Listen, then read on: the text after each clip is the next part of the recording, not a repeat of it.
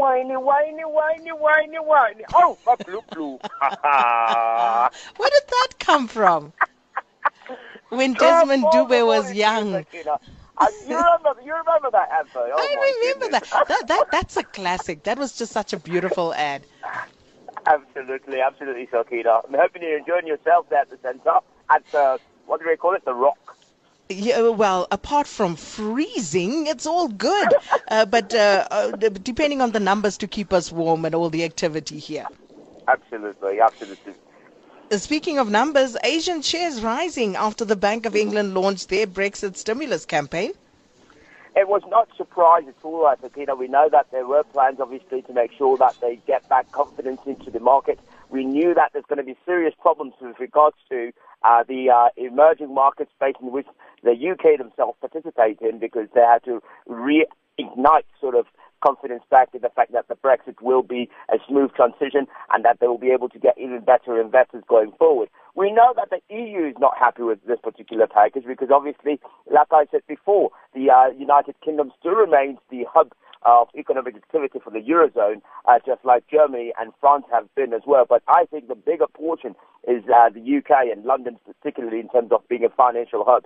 So yesterday they came out, obviously, and they realized that they have to do something about this particular issue. And then what I also realize is that if they do continue with the stimulus package, which we expect them to spend close to about, at the least, something around about 400 billion pounds to try and buy back some bonds and also to stimulate the economy as well. So I'm hoping that will be a success. Obviously, that was welcomed by the Asian market as we saw them jump up slightly, and MSCI Asia Pacific rising there by 0.3%. And also, if you look at the world stocks on the average, were also up by about the same amount, 0.3%. The Nikkei in Japan was also up by 0.6%. So welcome news, all in all, to be honest with you. Seems like everybody was happy to hear that the Bank of England will continue with the stimulus package. And then, Clive, the gap between emerging markets and Standard & Poor's 500 almost reaches record highs. What's going on there? The reason why that is there's two reasons for it. The first one is that this gap is widening, has been widening since the beginning of since the recession, obviously.